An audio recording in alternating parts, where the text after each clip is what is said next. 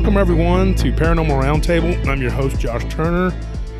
Paranormal Roundtable, PRT. A lot of people call it PRT. We have a show tonight we're going to do, but before we do that, we got to get this information out of the way. There's a lot of things that have happened, so we got to talk about it real quick. I know a lot of you, you're stubborn, you don't go and listen to the live streams or watch the live streams on Tuesday, and shame on you for that. That's your bad. You choose to just listen to me on Spotify or whatever. That's fine. I don't have a problem with Spotify, but you're missing out because we usually do 2 or 3 hours show every Tuesday, a live stream, and we put a lot of effort into it. I sit up there and act a fool, and you're missing that. You're not getting to look at me. So shame on you. I'm just going to throw that out there. So anyway, they kind of deserve not to know like why there was like a 2-week hiatus. If they don't watch the live stream, if they're just on Spotify, then as far as I know, we just disappeared for like a whole week or a whole 2 weeks, whatever it was. 3 weeks. So if you don't go to YouTube and hit like and subscribe and watch the live streams, then you probably don't know why that is, and you don't deserve to know. Yeah, you're not gonna know. Yeah. All you know is, like, you know how your dog or your cat thinks when you walk outside the door you die? Yeah. And then you come back to life later on the afternoon when you come home from work. That's what you're doing. You're literally a cat or a dog. That's what you know. We're just kidding. Don't get all bunched up. You're more like a weasel. I'm not kidding. Go to YouTube and subscribe. So here we go. We got this show, but let me get to some seriousness here.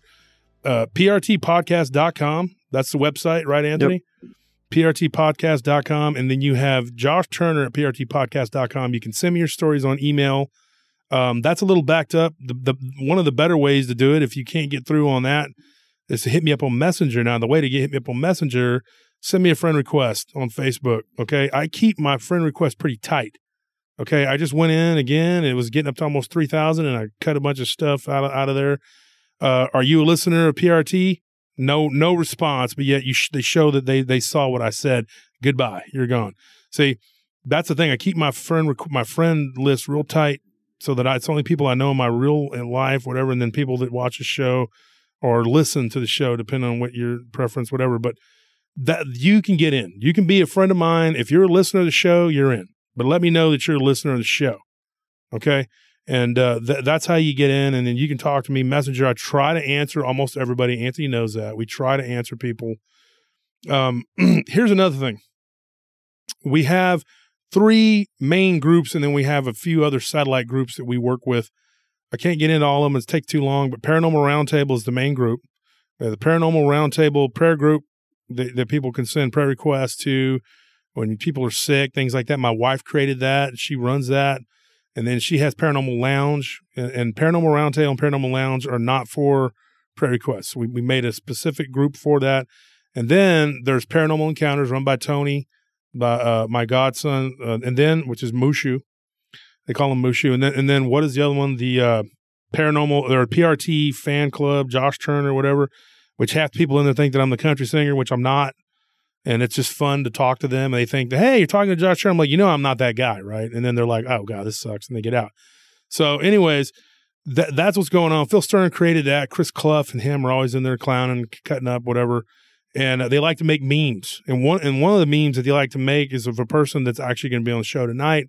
His name is obviously going to be in the on the description, so you know he's here.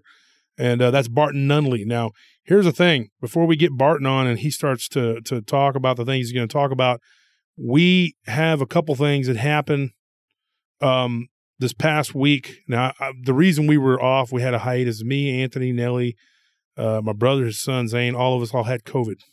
We caught it, and we have gotten over it. It's very, very not good stuff, okay? And let me tell you something. It dang near killed me. I'm not going to lie. Me and my wife still got a partially collapsed lung. She's getting better. She's healing slowly.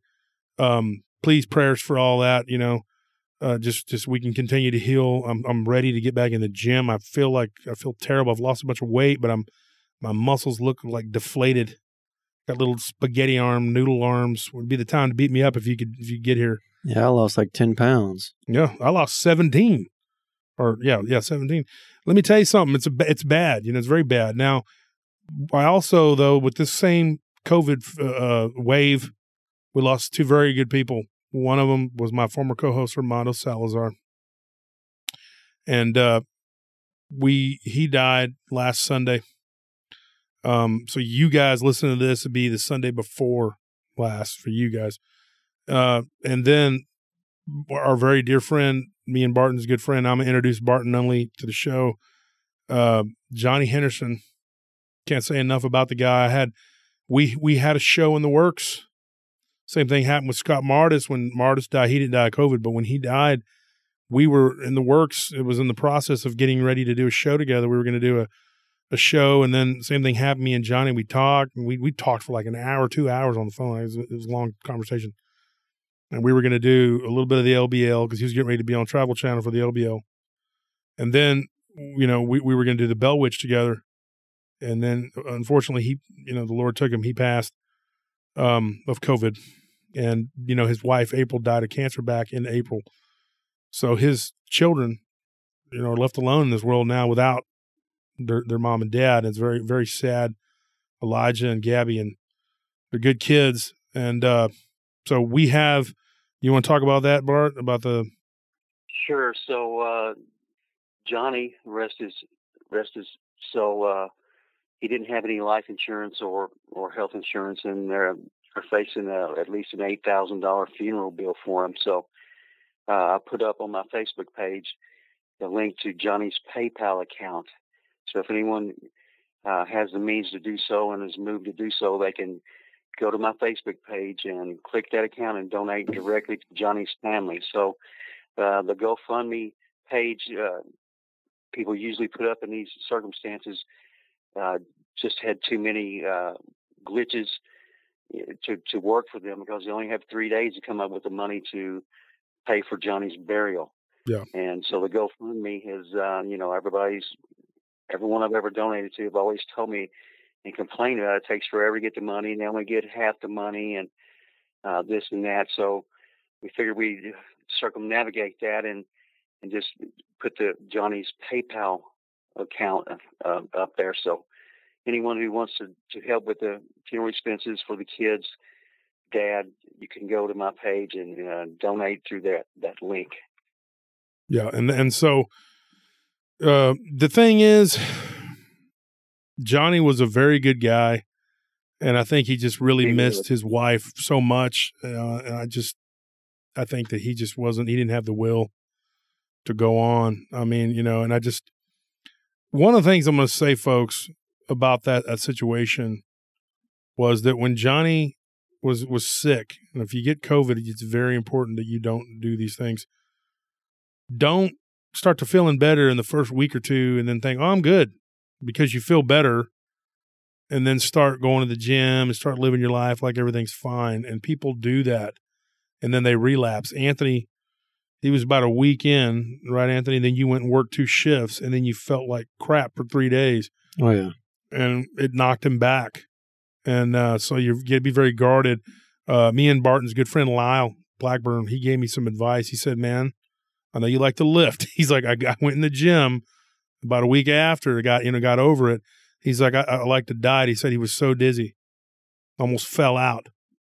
And he knows I like to go in there and lift heavy. I like to go in there and do 600 reps on the heavy bag. It's, you can't do all that. You gotta take it easy until you can get fully recovered. Now, folks, this is no joke, okay?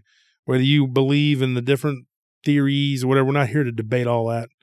We're just here to tell you that, you got to take it easy with this thing, okay? It's a real thing. What you believe it is or don't believe it is, we're not here to debate it. Me and Barton have our own theories, and we're not going to get into. But the thing is, people are dying. People are dying from it, and it is no joke. And so, you got 2 children left in the world. Now, here's the thing. I'm going to put up some money to help with the funeral expenses and everything. That you guys, by the time you hear this, it'll already be like past the time, but that'll help the children recoup what the money they have to get, because some people are going to lend and some people are going to, whatever. I'm not going to do that. I'm just going to give, but some people can't. They can't do that. And they say, well, I can let them borrow it to pay for the whatever. And that money that they get will be able to help pay that back. Now, that's how that works. But because you say, well, it's already going to be too late, but that will help them recoup their money because they don't have a lot of money. Yeah, it's never too late. To help someone. No. And Elijah, I hope he's got Cryptid Studies Institute. I hope he continues to do that, and I'm going to work with him. I'm going to work with him on the Bell Witch now since his dad has passed away, and God rest his soul. And so that being said, I got Barton on the show. Me and Barton, let me give you a little bit of history. We'll get into that. And I promise I'll let Barton speak in a minute. Barton and me, just so you know, I reached out to Barton about 2-3 years ago. And he was very nice, a very respectful guy, and I didn't know me from Adam. And I said, Barton, this is Josh Turner, and I have a show that I'm getting. I think I was getting ready to make it or something. And I asked about his books, and I had an idea for the show, and I was like, I'm going to give away books, whatever, if I start doing this. And Barton said, I'm probably the only author in America who doesn't have one copy of his books. And he sent me that back, and he was very polite. And he said, I'm so sorry, I don't have any, but you can get them off of Amazon, whatever. I said, well, that'll help. That's fine. I can get some books, but I want you to sign them. And then, so we talked a little bit, and then it's kind of lost touch. I just kind of went on and moved on. Didn't correspond much after that.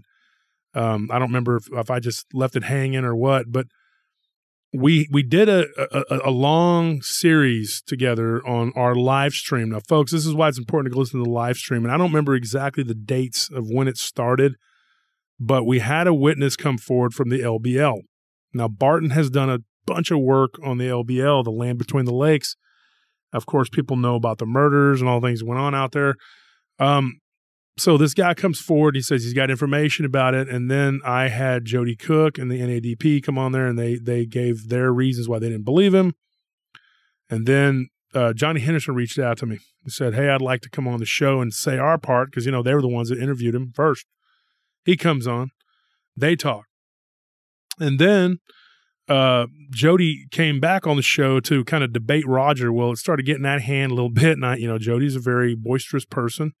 And so Barton came on there and kind of helped me regulate. I had reached out to Barton and I said, your name's being bandied about, that this, that. Can you come on and help? And Barton's like, sure.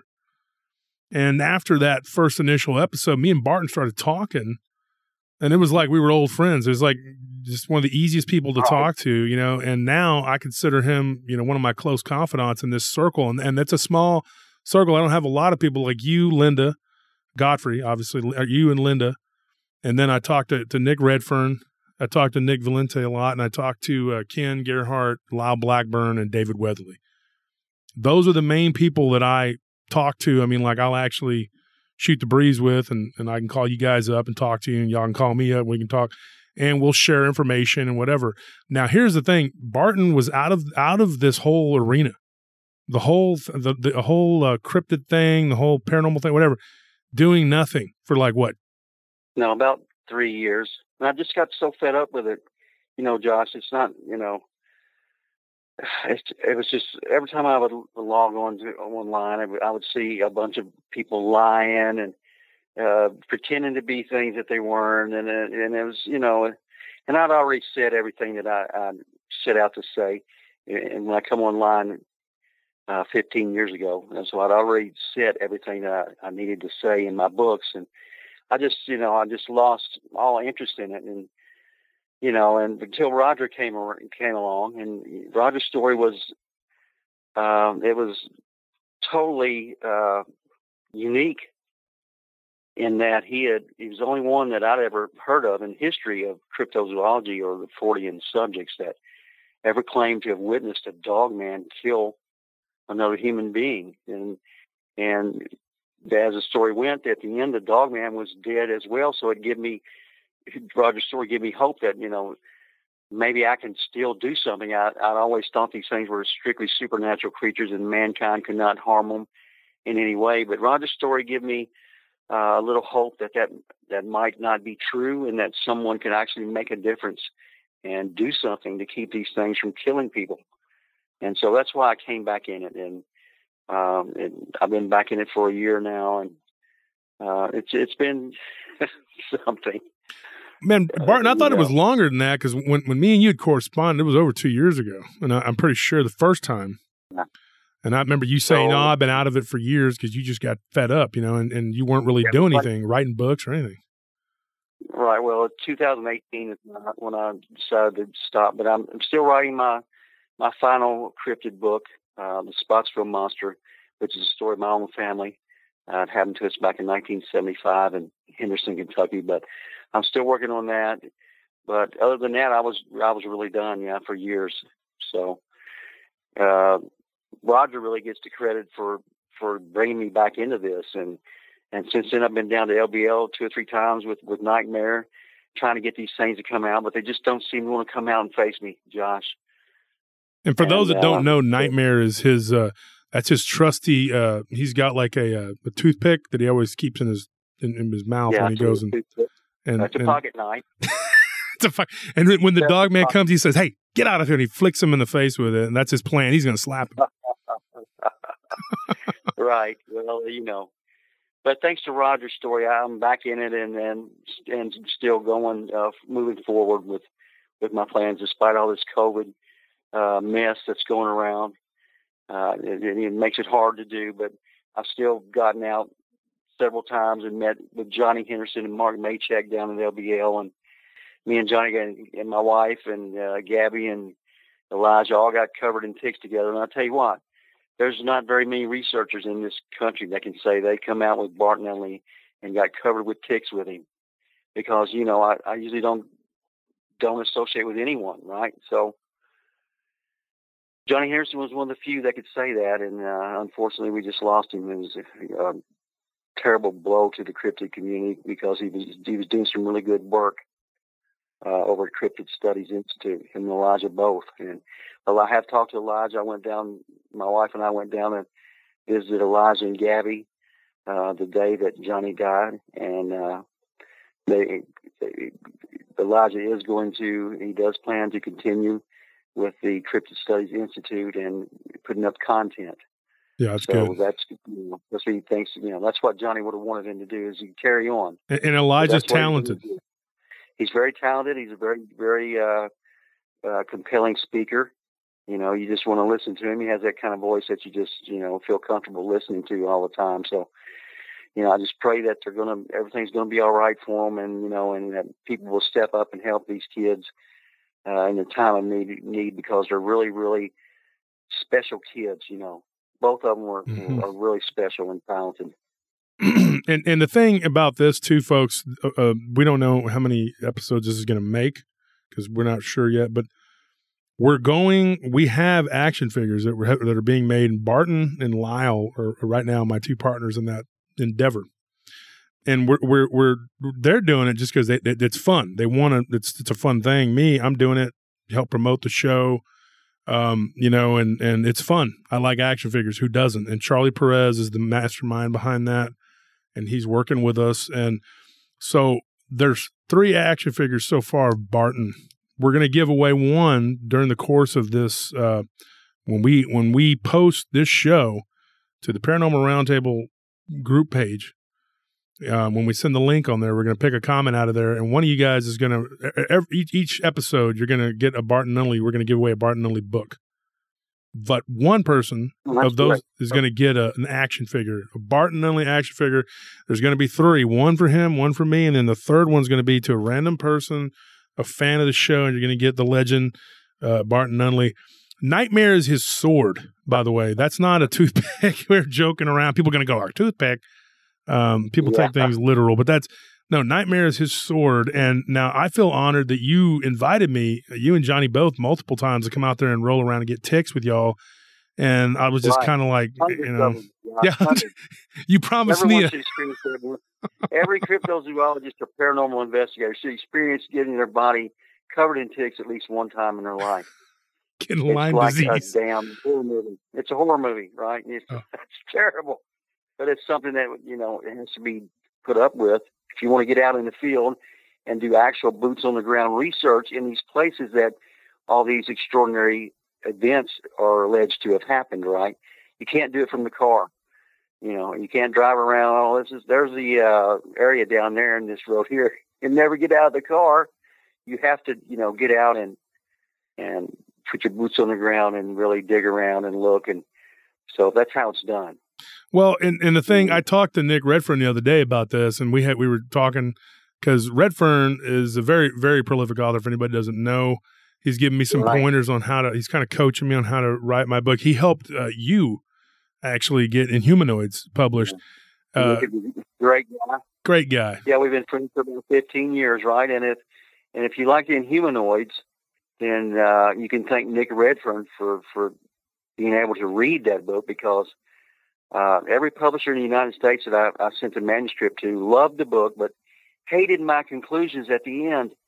And every one of them, without fail, said, we'd love to publish this book. We'll give you so much money to publish this book, but you have to take out the last 3 or 4 pages. And I said, no, the book is the book. I mean, that's what I wrote, and I'm not changing anything. So it's strictly rejection for a couple of years, right? And I'd already really given up on trying to get the book ever published.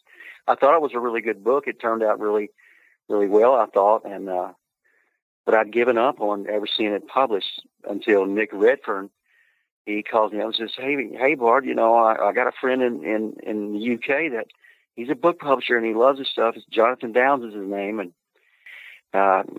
send me the manuscript and I'll forward it on to him and we'll see what he says. And so that's what I did. And it wasn't a week later that Jonathan Downs was contacting me. He says, I love this book. It's top 5 of all time. And we want to publish it. I can't say enough about that book. Yeah, okay, that sounds great, John. But is there a but in there? Because every other one said, but you have to take out the ending of it, right? All your conclusions have to be taken out. But Jonathan Downs said there is no but. I said, I don't have to change anything or take out anything. No, we wanted every word just like it is, which just blew me away. And I was so happy. I said, all right, you got a deal. And the rest is really history. But you can thank Nick Redfern for that. And I know I've thanked him before years ago, but I want to thank him again right now. Thanks, Nick. I really appreciate it, buddy. Well, here's a funny story about that. Like, I was talking to Nick, and when I had mentioned, a while back, this was an old conversation we had, not recent, but I'd said something about that book being my favorite all-time book, and he was like, oh, yeah, Barton's a great author. He didn't even, take credit. He didn't even go yeah, I helped him do that.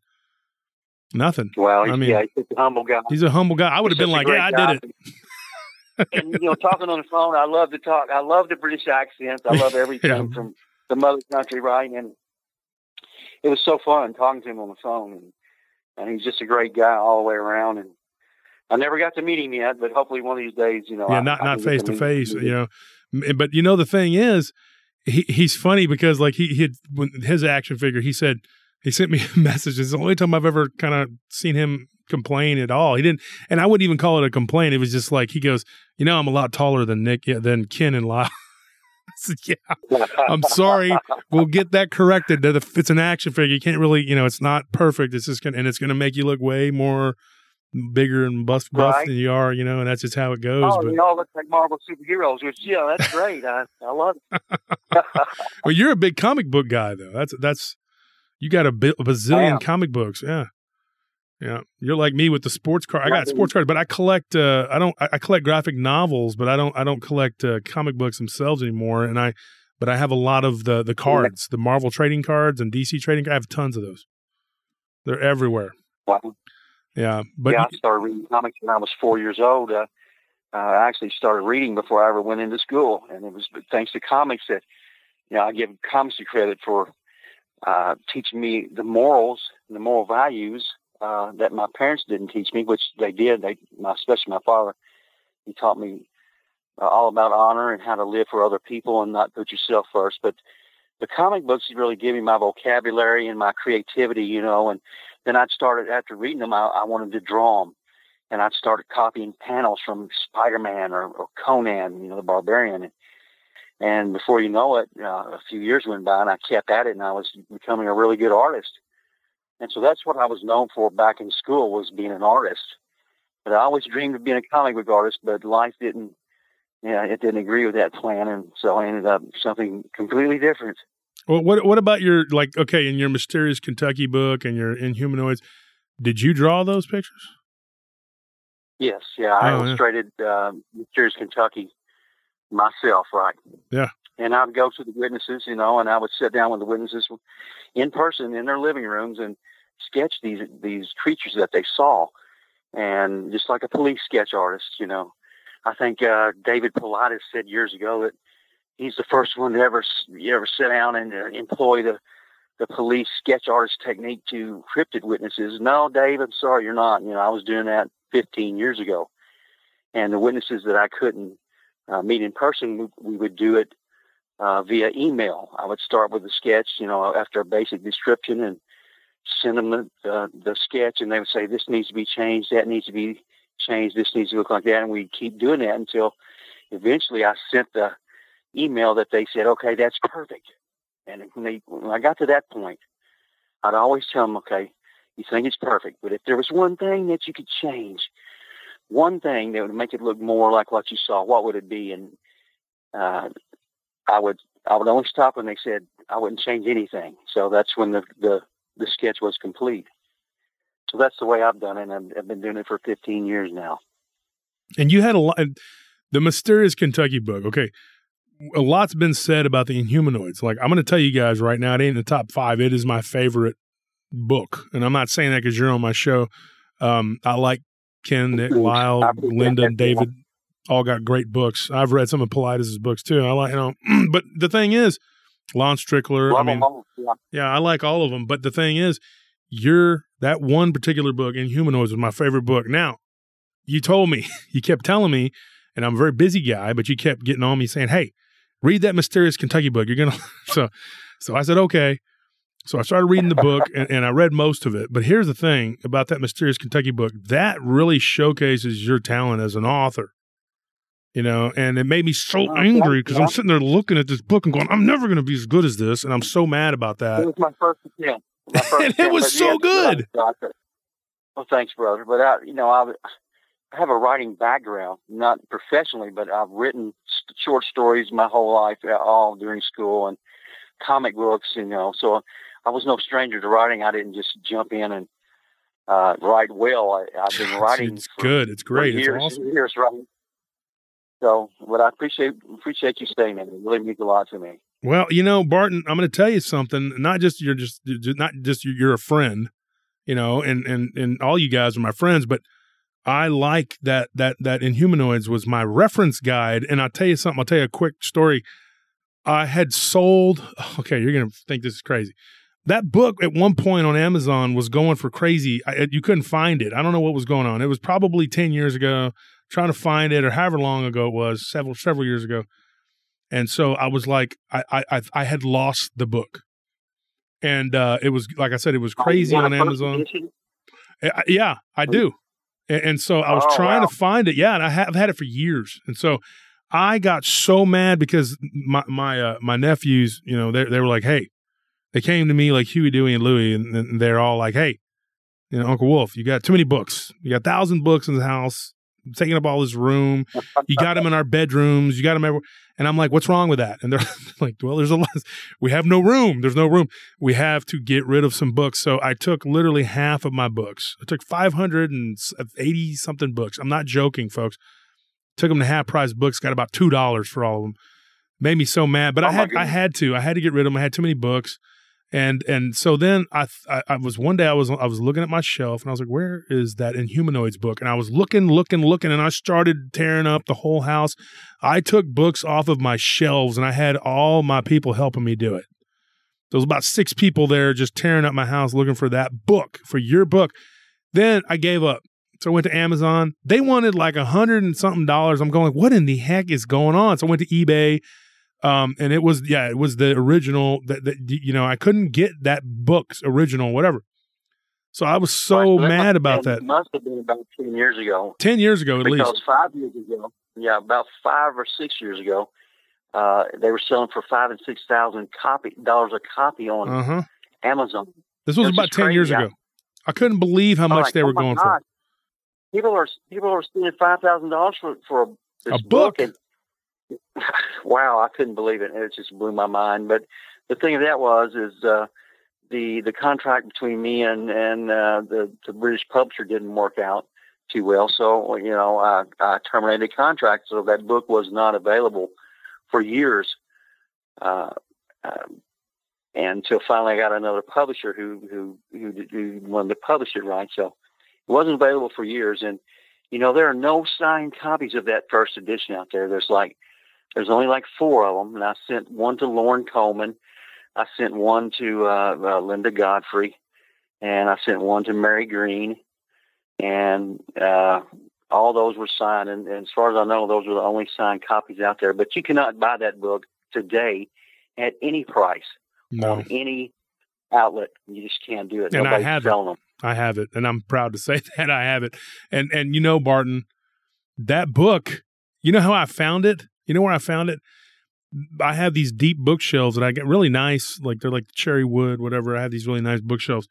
They had fallen, it had gotten behind. So one day we were dusting, doing a deep clean. And my brother goes, "Hey, isn't this humanoid?" He called it humanoids. This is a humanoid book you were screaming about a few months ago. He always says things so eloquently about me. And I said, "Yes, it is. That's absolutely that." He goes, "Here you go, you big baby. It's your book." And I was like, "Dude, you don't understand." I was like, "This book, I didn't even try to talk to him about it." I said, "You don't get it. It's just a very special book." So I put it up on my shelf, and I had it with my other books from Nick and Lyle and Ken and Linda, and I had them all up there, And none of them were autographed at that time, And of course, I was nobody. I was just doing shows on with Dogman Encounters or whatever. I wasn't and didn't know for sure if I was going to do a show. And I had all these crazy ideas. And I'm thinking, well, I'm going to do this. And Armando, God rest his soul, buddy that just passed away right before Johnny, he kept on me. He kept on me saying, we got to do a show together. We got to do a show together. He goes, you would be great to do a podcast. You have all this information. Armando had seen my logs, my the stories that I'd gotten. He had seen them. He'd looked through my notebooks, which I didn't let too many people do, my journals. And he says, "Dude, you have all these people, these witnesses. You talk to all these people." Armando started, talking to people and getting stories. And we started, he goes, "I got some stories ready to go." And as soon as we hit the ground running, And so I interviewed some people that he brought in and then just one thing led to another. And I had kind of put you on the back burner, but in the back of my mind, I kept thinking, I have got to get this guy on my show. And it was just kind of like how you ended up coming on the live stream was just kind of like it just fell into place because, there was all that stuff with Jody and Roger and Johnny. And then your name kept being bandied about. So you answered right away. Like I just messaged you and I said, "This is Josh Turner." And you said, "Yeah," because you've been following what was going on, And so you sent me your phone number and we talked. Right. And it was like a whirlwind. And I said, "Okay, can you come on the show tonight?" And you said, "Yeah." And then that was it. And then afterwards we started talking and it was just like, man, we just became fast friends. And then we had so many darn things in common. Yeah. We got so many things in common, dude. Brothers. I mean, could be brothers or separated at birth or something. Oh, it's crazy. It's crazy. A lot of people call your live stream, that one you're talking about with Roger and Jody and me, a lot of people are calling that the greatest podcast in paranormal history. Oh, yeah. Josh. I've heard that said. Yeah, we were talking about that the other day with Lyle, and we were giving him the origin of that, explaining it to him. What's crazy though, and I got a buddy he's a really wealthy guy, but he's a very, very nice, humble dude. He's got his own plane, but he's such a down to earth, nice guy, and he's so into cryptids, and he's written a book about it. And I'm gonna get him on the show too. But folks, I'm sorry, I got pulled away because of COVID. But I was talking to Nick. And this is what I was going to tell you. I was talking to Nick, and I was going to have you and Nick and Ken and Lyle and maybe David, if David was willing to, and put you guys go to different places. Like the Honey Island Swamp down there with Dana Holyfield, and go up to the LBL. But my job was going to be very specific. I wasn't going to go to Bray Road and all that, where you guys are going to go out there with meat strapped to y'all's bodies and all that stuff. That's the plan. And I'm going to just sit back in the hotel and remote view it. Right. That's a good plan on your part. Yeah, it is. And when I told you what, I'd go anywhere, and if it was practical for me to do so, which is not. I have a job. I'm really a slave to my job. You know how it is, Josh, and you have to go with what puts bread on your table and pays your rent and pays your bills. And so I've never looked at the cryptid work like that. It's always been a passion for me, right? And I've never, of course, everyone loves to make money, but for me, it's not about that. I donate all my money to charity that I make off the book. So I don't make a dime. So if I only wish that I was smart enough to get 10 copies of that first edition of Human Woods, and we'll sign each and sell each for $10,000 each, and I could help so many people. Well, then what we need to do, now that I have a bunch of copies that are signed of the what is it, second, third edition, whatever, I'll send you that first edition, and I'll let you sign it, and then we can sell it, and we can donate the money to charity. There you go. Well, that'd be great, Josh. You're a great man, for thinking that. Because I don't need that. I have the other books now. I don't need that one because I couldn't get another copy of it. That was my big problem. I mean, right? No one could. You want to spend thousands of dollars, and so you have the second edition, which is much better than the first, honestly, in my opinion. So my publisher Ash Staunton really did a great job with editing that manuscript, and he. It was such a mess because I'd already been out of it for years, and then he wanted to publish Mysterious Kentucky and Mysterious Kentucky 2 and Bigfoot in Kentucky, my other books. And really, my manuscripts were a mess. We had to piece them back together piece by piece, and he did such a great job, and I'm so proud of the work that he's done for me. And that Mysterious Kentucky blew my mind. I couldn't believe. Now I know why you were pestering me, getting on to me about reading it. You were chastising me. Yeah. Folks, he was cussing me out. Let's put it that way. He was like, "You son of a b, you better read that book." Yeah. And then, to know me, you have to read Mysterious Kentucky because that's where I put all my personal encounters with all these things. It's pretty epic. Unlike a lot of other people, I have personal experience with just about everything that I write about. I've never seen a dog man, but I've seen 5 or 6 different cryptids on about 13 different occasions, right? So, and I've seen a thunderbird. I've seen black panthers. I've seen Bigfoot. I've seen aquatic anomalies that I don't have any clue what they are. I saw what was probably a dire wolf.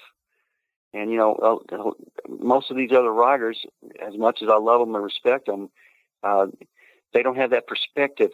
They've been looking for these things all their lives and writing about their quest for the cryptids. But I've seen them, dude. I've experienced that, and it was not because of anything. Everybody said, "Oh, you must be psychic," or things like that fall around certain people. No, I'm just an average guy. Really, I am. There's nothing special about me.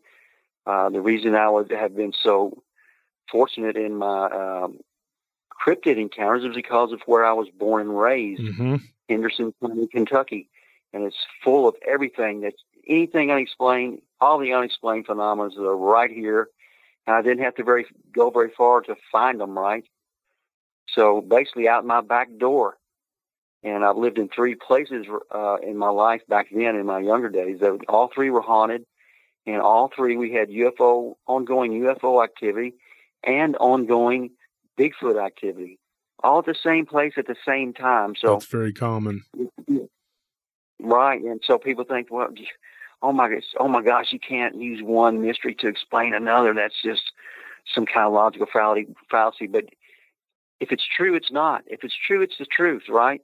So what are the chances of UFOs, Bigfoot, ghosts, and Black Panthers all hanging around the same location at the same time if there is no correlation between those phenomena? There has to be some connection there. And I believe that there is. And I believe that they're all basically coming from the same, they're just different manifestations coming from the same source. Most of the ones that I've seen, and I'm not talking about the ones that the government are producing now with their chimera experiments that they're doing, which is, I think, what Roger ran into was one of those wolf-man hybrids, right? And so purely physical, purely created in a genetic laboratory and capable of being harmed or killed by us. But the other ones are, I know, such as Bigfoot, there's no way that we can kill one of those things. There's no way. If we could have killed one of those things, it would have happened back in 1975 in Spotsville, and the mystery would have been solved for 50 years now.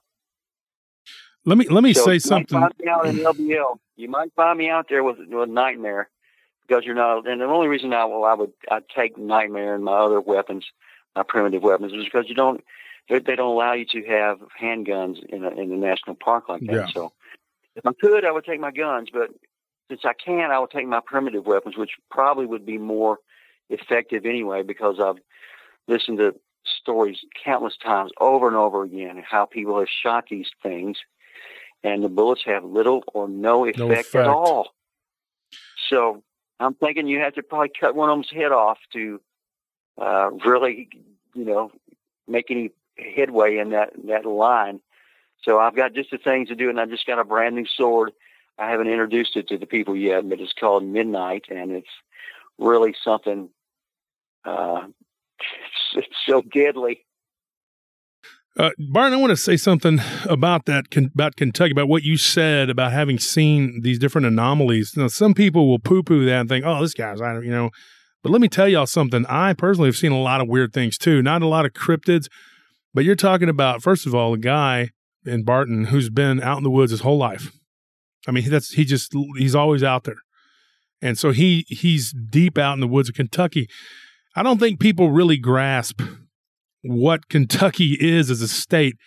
I get weird stories out of Kentucky, and I'm going to be doing one about these crystal caves or whatever. I don't know if you know about that. We can get into that, but there is a lot of weird stuff there because the cave system, Kentucky is built on top of caves. It's hollow underneath it. I'm telling you. On top of the largest known cave system Mammoth in caves. the entire world. Mm-hmm. And each year they discover 10 to 15 more miles. I think right now it's up to like 400 and some odd miles of underground tunnels and passageways. And, Josh, there's no telling what lives down there. Oh, my gosh. It's also rumored to be one of the 8 world entrances to the underground city of Agartha. I know you've heard of that. Mm-hmm. And there's a lot of Bigfoot activity around those caves. And, I sometimes like to theorize that maybe these Bigfoot creatures come out from the caves. And if you look at a map that people have spread around the social media of the United States with the highest amount of sightings, you'll see that Kentucky and really the entire Ohio Valley is completely covered and saturated. And you can't even see the states, right? So I always thought maybe these things are coming out from underground and going from Kentucky and just spreading out across the country like spokes in a wheel and just saturating the country. But, this could be their point of origin for all we know. Yeah, and that's why so many people – I'm sorry, Barton, but that's why so many people see things in Kentucky. I don't think people realize what they're dealing with there. I mean, that is a reason for me, like why there's so much activity of all these different types of cryptids. I'm a big inner earth guy, and I believe that there's a whole world in the inner earth, and a lot of people probably think I'm crazy, but you know what? I have just seen too much, read too much, and I've learned too much about these, and I believe that that's what's going on. I believe that there's a lot of activity because these species of entities, creatures, whatever, they come from under the earth. I think the physical ones. I think a lot of those other ones, though, they're metaphysical, and I think that they can change, and be physical, but also be spiritual. If that makes any sense. But I think that a lot of these physical specimens come from within the earth, and I've thought that for a long time, and I think that there's no surprise somebody who's lived their whole life outside, in Kentucky, that you're going to see something. I mean, a lot of people spend their whole lives just going to work, doing whatever they do. They didn't grow up in the woods like you did. Like the first 15 years of my life, I spent out in the woods, and I saw weird stuff, heard weird things, but not to the extent that you did, but like, you were in Kentucky. And I think that this book, if you read his book, Mysterious Kentucky, and we're not trying to plug his book and be like, because Barton doesn't make nothing off of that.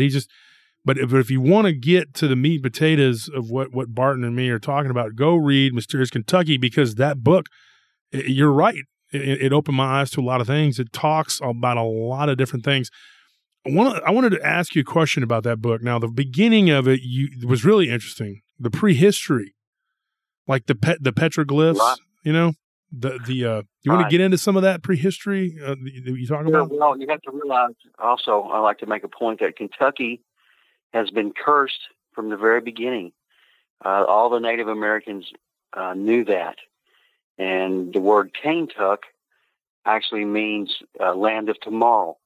But the nickname that the Native Americans gave this place is the Dark and Bloody Ground. And when they purchased this area from the Indians, the Indians warned them that, okay, well, you can have it, but you're not going to be able to settle here because it's a dark and bloody ground and it's filled with spirits. And so, of course, the white settlers didn't listen to all that, and the crazy myths of the savages, they think, and the superstitions of the savages. But honestly, the Indians knew a lot more about this place than we still do. So, I mean, they found the Kentucky is really saturated with what they call the mound builders' work. And they thought it was Native American burial mounds until they started opening up these Native American burial mounds in the late 1800s and early 1900s, and started finding all kinds of crazy stuff there, like giant skeletons, Viking warriors with swords and shields, and Romans, and Roman coins, Hebrew coins. So everything you can think of, any unexplained phenomena has happened and can be experienced here in the bluegrass state. It's every one of them. And once you finish reading Mysterious Kentucky, you'll see that I've experienced a lot. I've seen a portal. A lot of people don't believe in portals. You say portal, and they're like, "Oh, this guy's crazy." Automatically turn off what they're listening to, or put the book down. But I've seen them, and the Spotswood Monster, the best witness that we had, which was our neighbor down the road, who came to save us every time these things started terrorizing us, because the state police wouldn't respond to our calls anymore. But he actually saw these creatures walking in and out of portals on 3 different occasions, and he described the portals as an area of, it looked like heat coming off a summer highway, right? Heat rising up off the road. And there would be just the heat there, and then suddenly one of these things would step out, and later on they would go right back into the portal and disappear. So this guy's a Baptist minister, and he's the hero of the Spotswood Monster story. When everybody will know this when I finally get the book done, but he's the one that came out and helped us. And when things were really bad, he would come out and escort us off the property, right? To when we go to my grandmother's house, Mama Nunnelly's house, and we'd stay for a day or two, and then they'd come back. But the state police stopped responding to our calls after about 7 or 8 times. They thought we were crazy. So explain to the audience what you're dealing with, what you were dealing with. Well, we were dealing with with 8 to 10 foot tall, hairy creatures that came up on our property and killed every single one of our. How old were you? How old were you, Barton? I was 9 years old, and it was 1975. This is the first time you'd ever dealt with anything like that? No, the first time we'd ever dealt with anything like so. Mount Ridge Road was what we called the Hughes Farm. It was owned by a man named Shorty Hughes, and he rented it to Dad really cheap. So Dad had promised to raise a big truck patch, is what they called back then, which is a vegetable garden, and let Shorty come and take his pick of all the stuff there. But the first run-ins we had with anything crazy was in 1971 when we lived at the Boose Farm, and this was just like the Mount Ridge Road location. It was right on the banks of the Green River, surrounded by Indian burial mounds, Indian artifacts, right? And so we lived there, and I was 5 years old.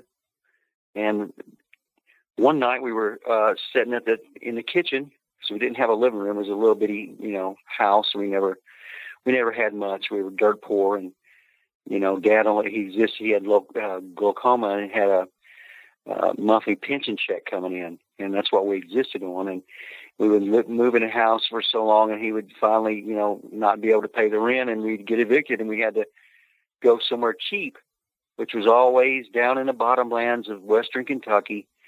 Cheap rent. Nobody really wants to live there, but that's how we lived back then. And the Boose Farm was on the banks of the Green River, and surrounded by woods and Indian burial mounds. And we're sitting in the kitchen watching TV one night, and my older sister, she's 2 years older than me, Diona, she screamed out. And everybody was like, "What's the matter?" And she pointed to the window and said, there was a face looking in the window at me. And Dad said, "Well, what did it look like?" And she said, "Frankenstein, Daddy." So it had, what I take from that is it had heavy brow ridge, like the Boris Karloff Frankenstein. Oh, yeah.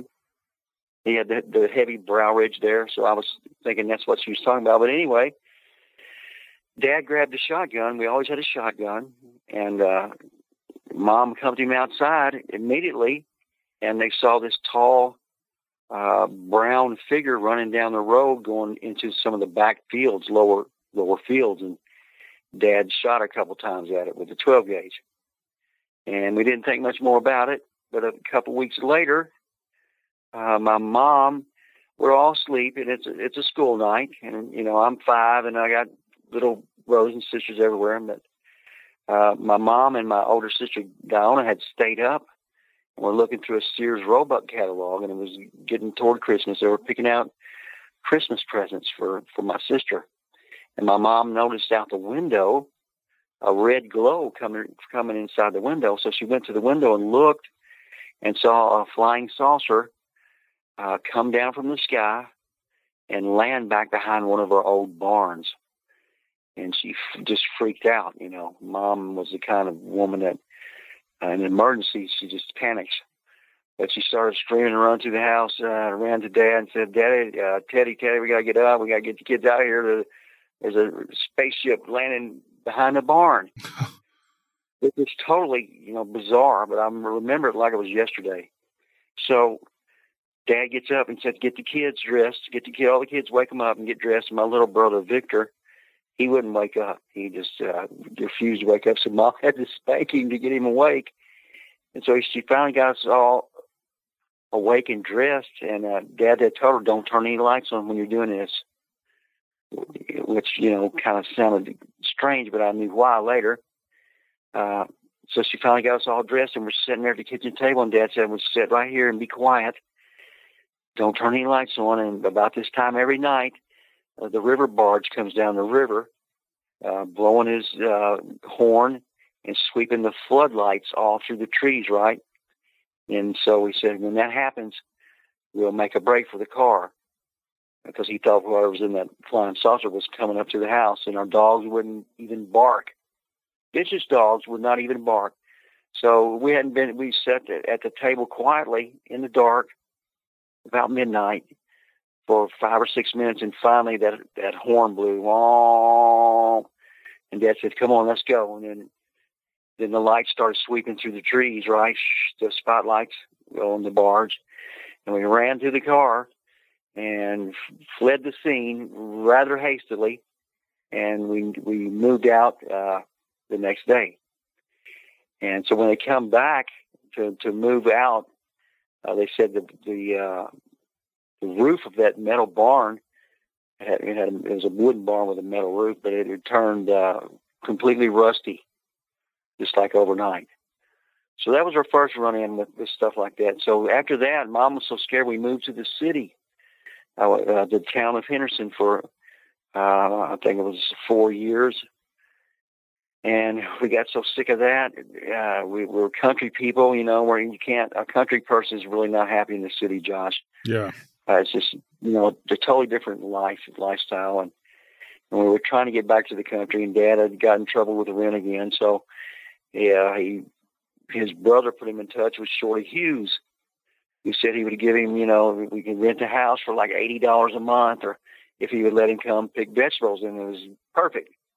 So we drive out there, and it's a perfect house. It's secluded, way back in the woods, right on the banks of the Green River again, and by that time, Mom and Dad had already forgotten about basically the stuff of the Boost farm. Well, they hadn't forgotten about it, but, they were sick of the city living, so we were all ready to go back to the country. We got there, and there was a guy living there named Buzzy White, and he started telling my mom and Dad about the place, and, we're going to move in, and they're moving to Owensboro, and this and that. And when Dad walked in the house, and Mom, they noticed the back screen door. That's when we went inside the house through the back screen door.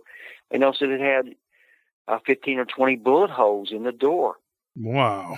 And so Dad finally, he's drinking coffee and smoking cigarettes, and talking and shooting the breeze with this old fella. He's older than Dad. My dad was like 55 back then. And he finally just come right out and asked Buzzy, "Hey, what's all with all the bullet holes in the back screen door?" So Buzzy kind of looked really concerned, right? And he told his daughter, he said, "Sarah, I want you to take Rose and Red's kids outside and play in the snow, maybe build a snowman or something for a minute." And so that's what she did, and took us out. And while we were outside, he told my dad and mom that the summer previously he'd been sitting at the kitchen table with the back door open, and he had his rifle sitting right next to the back door, as country folks often do, but it's usually a shotgun. In this case, Buzzy had a rifle. And he said he was sitting there, and his wife and daughters were in town getting groceries or something, and the hair on the back of his neck stood up, and he just knew that he was being watched, so he turned around, and there, standing not 10 feet away from the back door, was this big, hairy feller. And he knew immediately that something was off, so he just grabbed his rifle and empties it into right through the door into this creature. And after he shoots it a bunch of times, the creature just walks off casually. And so he walks out. He finally gets up enough courage to walk out and look for signs of that creature. There's no blood. There's no footprints or nothing. So he warned my dad and mom about that. And he also told them that it didn't seem to want to hurt me or anything like that, even though I shot it. I know I hit it, but it just walked off, and we hadn't seen it since. So Dad wasn't worried. He said, "Well, we've already had experience with the brown men before over at the Boost Farm, and they're scared of shotguns, so it's not going to be a problem." So we went ahead and moved into the house, and it was, believe me, it was a big problem. And eventually, 11 months later, the things terrorized so bad that we had to leave the house and move back to the city. So this thing would kill all our animals, Josh. And the strange thing was, my mom saw it and really good, and my brother saw it really good in the daylight. And the strange thing was that the thing wouldn't eat the meat of the animals. We found like 8 or 9 dead dogs out there, a pig, and it killed our pony. It strangled our pony to death with its own tether, and it killed one of our goats. But the animals that we found, it would just bring like neighboring dogs up into our property and lay it in our fields where we would find it. But it was strangely mutilated, and it was like they were sliced from their throats to their groins. All the guts, soft tissues were scooped out, and the tongues and eyeballs were gone. They were removed as well, but all the meat just laid right there. And they would not decompose. No carrion bird would light on them. No fly would even land on these dogs, and they just laid there for months and months and months until they finally decomposed. But it was really strange things that happened there. And then we knew the creatures were bad, because if they were really shy and retiring, and didn't want anybody to find them, just want to be left alone. Now, I hear that so many times, and I was so sick of that, hearing that, because these things could just went on down the river a ways, and no one would ever see them. But no, they came up to our house to terrorize us almost nightly and killed all of our animals. So, to me, that's an evil action by an evil creature. So we stayed in the city for 10 more years. We made it 10 more years because we were really just tired of dealing with the unexplained and weird, bizarre stuff that happened to us. But my mom and dad got a divorce 3 months after we left the Mountain Ridge Road area. And we were shipped up to Hobart, Indiana for a few months to live with our half-sister. And we finally made it all back. And 10 years later, we got another house, out in the country. And this was probably the worst of all. This was so hot. It was the most haunted house I've ever lived in, and to this day I cannot stand. You know, I'll go out and I'll hunt the dog man with my sword Nightmare, but I don't want to be involved in no haunted houses at all in any capacity. I don't want to go in one. You know, I don't even like reading about them, honestly. Something that I don't mess with that. Funny, you know, we were talking off air, and you mentioned that about the show I did on Travel Channel. Yeah, right. It's a great show. You did a great job. You and Scorpion, is that his name? Yeah. Yeah, did a great job. But you know, that tells you right there, like when you're inside of a building like that with who knows what, you know, Scorp was more worried about what was inside that building than what was outside that building. And you know, that area where we were at, and I can't really give it away because, you know, that was a client that we dealt with about 2 or 3 times, and we don't want to destroy that relationship. But there were dogman sightings, Bigfoot sightings in that area. More dogman, but there were some Bigfoot we got. And I told Scorp, I was like, wow. You know, Still didn't say that. Yeah. Yeah, and you know, I told Scorp, I said, were you scared when you were walking down the road? Because on the show, it shows him like sitting out in front of the church, but actually he was kind of running down the road. I guess he was going to try and make it to the main road, which getting to the main road was miles, and it was a lot further out than we actually said on either on the show we did on the PRT or on the Travel Channel. You know, and those guys at Travel Channel, like, hey, we really want to do that episode. And we were the first episode. And then we were the first story of the first episode of the new season. So first segment. Yeah, first segment. Yeah, we got first segment or whatever. And I've brought them witnesses. They've used some of the people. I've sent them people. But, you know, when I picked him up, he was running down that road. And I made a joke years later. I was like, weren't you afraid of Dogman? He goes, I wasn't even thinking about Dogman. He goes, I was just thinking about getting away from whatever the heck was there. And, you know, and then of course I took my turn, and then my business partner took his turn afterwards, which I didn't really talk about. And, you know, during the interview, we actually talked about his, you know, what he had happened to him, but they didn't really get into it. I can tell you right now that when you're dealing with that supernatural, demonic, whatever, you just want to get the heck away from it. You might jump in the water with sharks to get away from it just because it's so, right. Yeah, it just gets on you, and it's like it sticks to you, you know? Yeah, well, the interesting thing about it, the Reese farm, and the one I was just telling you about, the one we moved in, it was the most haunted. We had so many things happen there. One night we was all in bed asleep, and it was about midnight, and suddenly the whole house shook, and we heard what sounded like a big explosion. It just shook the whole house, and I immediately thought that a car or truck had ran off the road up into our driveway and hit the house. So I jumped up and ran downstairs, and my dad was down there, and he said, "Don't you turn on the lights, son." I'm like, okay. And I grabbed the shotgun. He said, "Look out the windows and see if you can see anything. The dogs aren't barking."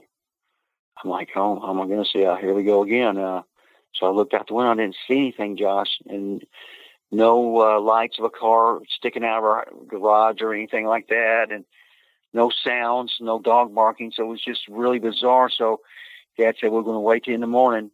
Don't go out.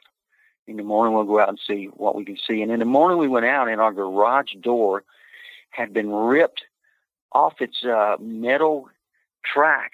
The rollers were everywhere, and the garage door from the right corner had been pushed into our garage and was on the garage floor. And it took me and my brother 2 or 3 weeks with ball-peen hammers to hammer out those metal tracks that the rollers went in and fix that garage door. And so it was just so many weird things happening out there. They saw actual apparitions. And, you know, it was so every time we moved back to the country from the city, it was 3 times in my youth, strange things happened. So that's how I have so many experiences. People were seeing Bigfoot right outside the door. My oldest daughter and her mother and my sister were out hanging clothes or getting clothes off the line. It was dusk one night, and one of these creatures walked up from across the road, and it had yellow, green, glowing eyes. It was about 8 or 9 foot tall and started approaching the girls. And so my girlfriend at the time and my sister just ran away and then left my 4-year-old daughter standing at the clothesline. And when they got to the door, my sister said, "Oh my gosh, we've left Tina Marie." So she runs back out and grabs Tina. But this thing was coming up right on them, you know. How many kids were there? 7 kids? 7 of y'all? So in my family, there were 6 kids, yeah. 6 kids. 6 of us. And you were in the middle somewhere, right? Well, I was in the third of 6 children, right in the middle. Yeah. So I was kind of invisible, really, back then. I don't know if you know anything about being a middle child, but it's almost like you're invisible sometimes. You know, I was you have the older youngest, kids but I still experienced being invisible. I can tell you that. Right. Well, you got a lot of attention being the youngest, probably. But when you're a middle child, no, I didn't actually. You don't really get. I was a latchkey kid, but my parents were workaholics. Yeah, my parents never. I rode my bike to football practice. I did pretty much everything myself.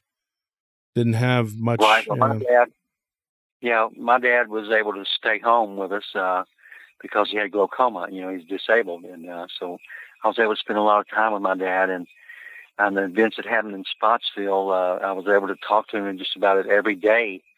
And you know, that's what I don't remember myself, he remembered. And so the story that I wrote of the Spotsville Monster, which I've never wrote a complete story with all the details in it. I wrote a manuscript for TV, a screenplay for one of my best friends. You know, he did the Blair Witch Project about 20 years ago, and he made the movie Exist about Bigfoot. But I wrote this for him, and it was the most complete telling of that tale that I've ever wrote. But you have to realize that I was writing it for a small-time production company with a very limited budget. So the book is going to be quite a bit different. It's going to have all the details in it that I could not put in to the screenplay. So I met my buddy at I think my 30th high school reunion, and he asked me to do that. And so I spent a year working on that screenplay, and it was 321 pages. So I called him up and said, "Okay, I'm finally done with the screenplay." He said, "Okay, how long is it?" I said, 321 pages. He said, "Oh my God, no." He said, "What you don't realize is 1 page of script equals 1 minute of movie. So we can't have anything over an hour and a half, an hour and 20 minutes, hour and 30 minutes at the most. 90 pages." I'm like, 90 pages? You mean I've got to scrap 2/3 of the screenplay? He said, "Yeah." So now with this book, I'm going to get the chance to put in all the detail, and a lot of it that I haven't revealed yet because I've only written, condensed versions of that story. It was so much to it, but hopefully soon I'll be done and people will be able to read what really happened in Spotsville, Kentucky in 1975, and it's very frightening. That's crazy. That was the year I was born. I'm going to tell you something that on your Mysterious Kentucky, the volume 1, okay? Because there's 2 volumes, folks. I don't know if you know, there's Mysterious Kentucky volume 1 and 2. And I'm not going to get into like every encounter you had in there, because there's a lot, but there was a part where you guys were in the river and this giant thing surfaced to the water. Do you want to tell that story? Because that's pretty crazy. There's a story like that in the San Gabriel River where I'm from, but go ahead.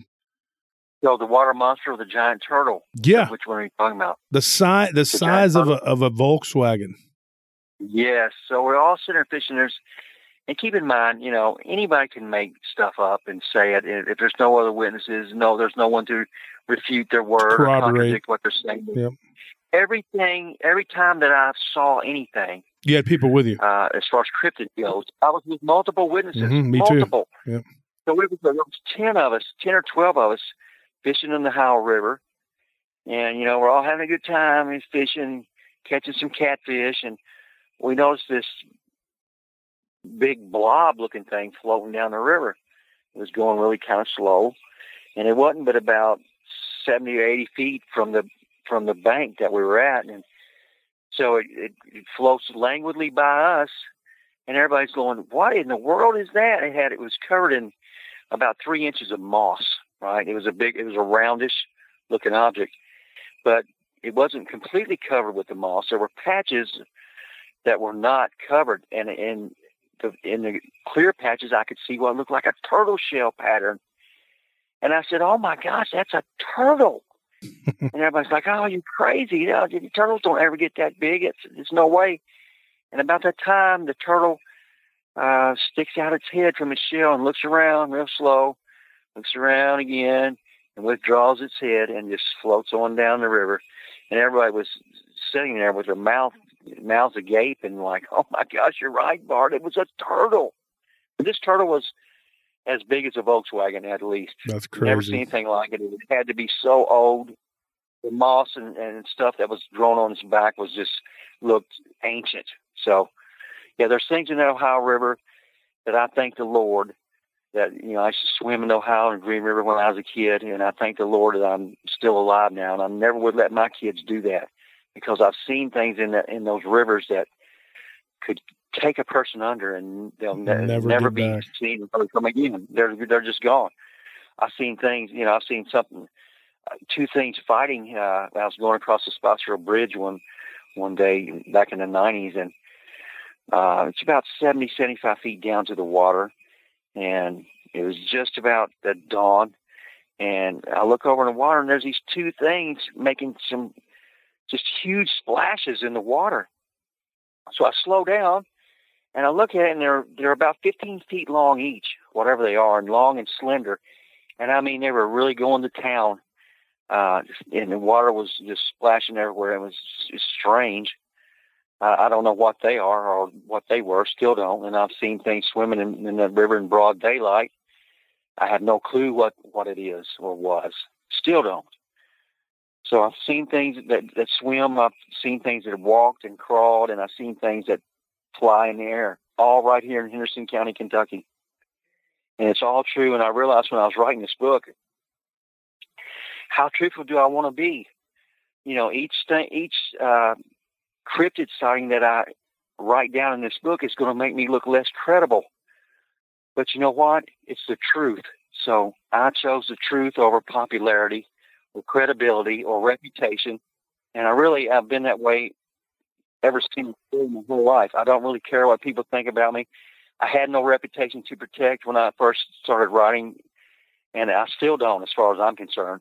My only goal is to tell the truth as best I can, and what other people, what the readers do with that information is their own decision. I can't have any control over that. They'll either accept it or deny it, as is their want, you know. So, but everything that I wrote in that book, despite how it makes me look, everything was true, and that's the thing about me. I will never lie about any of this stuff. Never. I'm totally against liars. I'm totally against thieves. I'm totally against, you know, people that pretend to be things that they're not. So everything that I write is 100% authentic, and that's where I say I can bring a little bit different perspective to this genre, this field, yeah, niche writing than a lot of my colleagues and friends that I respect so much. You know, they've really never seen anything, but then I've seen so many things. It's really crazy to think about how many cryptids that I've encountered. I've encountered at least 6 different cryptids on about 12 or 13 different occasions. And I've seen black panthers 3 times. I've seen the water monsters 3 or 4 times. You know, I've seen the dire wolf. I saw the pteranodon flying in the sky, and that's an interesting thing there. But I'll tell you one thing, Josh. I'll tell you, since your listeners might want to hear this, one of the scariest things I've ever seen or happened to me. And that's all the time we have for this week, folks. We're going to leave you all on a cliffhanger. If y'all want to hear the rest of Barton Nunnelly's personal cryptid encounters, you'll have to tune in again next week for the second of this, what's going to be a 3-part series. So thank you for tuning in tonight, and we hope to see y'all for this Tuesday's live stream, and then next Friday for part 2, and the Friday after that for part 3. Thank you for joining us, and good night.